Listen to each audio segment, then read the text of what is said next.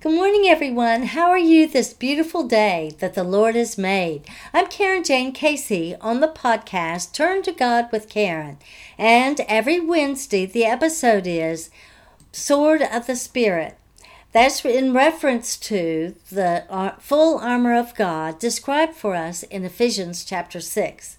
And there we learn that the sword of the Spirit is an important defensive weapon against the attacks of the enemy. It is the Word of God. Oh my goodness. And in that, in this episode, we always go to passages or scriptures regarding our topics. So today, starting in August through December, on Wednesdays, we're looking at parables in the New Testament. And if you haven't been watching or listening to the August episodes, I invite you to go back to them now. Today's episode title is Faith of a Mustard Seed. A faith of a mustard seed. And this episode is based upon the parable of the faith of a mustard seed found in Matthew chapter 13, verses 31 through 32. So let's read this passage now in the New Living Translation. Parable of the mustard seed. Here is another illustration Jesus used. The kingdom of heaven is like a mustard seed planted in a field. It is the smallest of all seeds, but it becomes the largest of garden plants. It grows into a tree, and birds come and make nests in its branches. Do you know how small a mustard seed is? I know, simply because at one time in my life when I was a teenager, I had a necklace with a little bauble, and that bauble had encased a little mustard seed. But with that tiny beginnings of faith, we can let it flourish and grow within us with every situation and circumstance and with every decision. How do we bring power and growth to strengthen and grow our faith? With every choice. We pray to the Lord and praise, worship, and thank Him. And our faith grows. We are filled with gratitude. We study the Word of God. So with faith and wisdom, we learn that we can lean on Him through every storm of life that comes. We take steps of faith when following the course that He's laid out for us. It may be looking scary and unpredictable, because we don't know what's going to happen next. We can see a mustard seed, but we can't see faith. Only the demonstration of our faith. Well, one of the internet definitions of faith is this: complete trust or confidence in someone or something. Synonyms might be trust, belief, confidence, conviction, reliance, and so forth. Hopefulness, hope, expectation. But we know that the best definition is in Hebrews 11, verse 1, in the New Living Translation, where we read about great examples of faith. Faith shows the reality of what we hope for. It is the evidence of things we cannot see. Through their faith, the people in days of old earned a good reputation. Well, that was from the New Living Translation. In the Message, it has the title, Faith in What We Don't See. The fundamental fact of existence is that this trust in God, this faith, is the firm foundation under everything that makes life worth living. It's our handle on what we can't see. The act of faith is what distinguishes our ancestors, set them above the crowd. Acts of faith. Here's a third translation of the same verse, Hebrews 11, verses 1 through 2, in the Amplified Version. And it's titled, The Triumphs of Faith.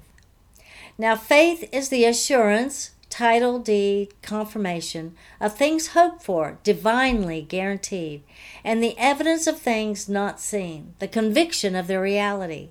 Faith comprehends as fact what cannot be experienced by the physical senses. For by this kind of faith, the men of old gained divine approval. Will we grow in faith if there are no risks and we don't have to take those first steps into exercising our faith? No. What does faith in action look like? In Hebrews 11, we have a hall of fame of those before us who took steps of faith and amazing things happened, such as Abel, who offered the Lord a more acceptable sacrifice, Noah, who built an ark although he didn't know what rain was like, Abraham followed God's call to travel to a place he didn't know. By faith, Sarah was able to conceive long after she was too old to bear children. And Hebrews 11 continues in honor of these ancient people who walked in faith. They put their faith into action. What if we never exercise our faith, even to the size of a mustard seed? Is that okay? Hebrews 11:6 says this, "But without faith it is impossible to walk with God and to please Him. For whoever comes near to God must necessarily believe that God does exist and that He rewards those who earnestly and diligently seek Him." So let's go back to the faith of a mustard seed. The mustard seed faith, and this is from the internet, I'm quoting this. The mustard seed faith teaches us to focus on the nature of our faith, which is a gift from God, as in Ephesians chapter 2, verse 8 through 9. It teaches us to put our faith entirely in God's power rather than our own abilities. Even the smallest amount of faith, as long as it is genuine faith in Jesus, can make the impossible happen. Have you seen that happen in your life? I've seen it happen in my life. In fact, my testimony is I should be dead. People actually tried to kill me, but God kept it from happening. Situations should have taken me out, but God was there for me. Miracles happen when we believe. Time and time again, situations happen, and you somehow walk out of it. You've got to be thankful for what God has done for you. Well, let's go to Ephesians 2, verses 8 through 9, since that was mentioned in the quote earlier. "For it is by grace you have been saved, through faith. And this is not from yourselves, it is the gift of God, not by works, so that no one can boast." Isn't that interesting? We need to demonstrate our faith through action. But faith is a gift from God. So there it is. We must have the faith of at least a mustard seed to receive God's grace, salvation through Jesus. We've all had a great portion of our faith tested, all that happened from 2020 through today. Everything we see and hear screams and begs for us to be fearful, along with other negative emotions, chaos, disruption, deception. But with the faith of a mustard seed, we can trust in the Lord and lean on Him in any kind of trouble. And in that, we can overcome our fears and our emotional turmoil. That's most of the battle right there. I hope we will all revisit that parable in Matthew 13, as well as Hebrews 11, which is all about faith. And we can grow our faith. The faith of a mustard seed, we can grow it, and it can be a strong, powerful tree.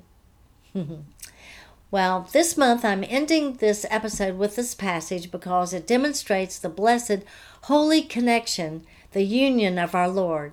And it's found in 2 Corinthians. I know I've read it before, but I'm not ready to give it up yet. I'll move on to something else next month. May the grace of the Lord Jesus Christ and the love of God the Father and the fellowship of the Holy Spirit be with you all. In Jesus' name, amen. I want to thank you for joining me today. I hope that you'll join me every Wednesday on the episode Sword of the Spirit, which is with the podcast Turn to God with Karen. And as you may know, Turn to God with Karen has episodes on Monday, which is a Hope and Faith Journey, and then every Friday, which is Karen's Book Corner. This is Karen Jane Casey, author, speaker, podcaster, domestic violence victim advocate, and ambassador for Christ. I love to share the good news of Jesus. Well, please go to my website contact page and send me your comments, your suggestions. Any feedback is always welcome. And that is KarenJaneCasey.com. When you go there, you'll see pertinent information regarding domestic violence, as well as my books, my blogs, and podcasts. And if you've read and enjoyed any of my books, especially if they brought you any kind of encouragement or hope for healing, positive change, then please let me know. Thank you, and God bless.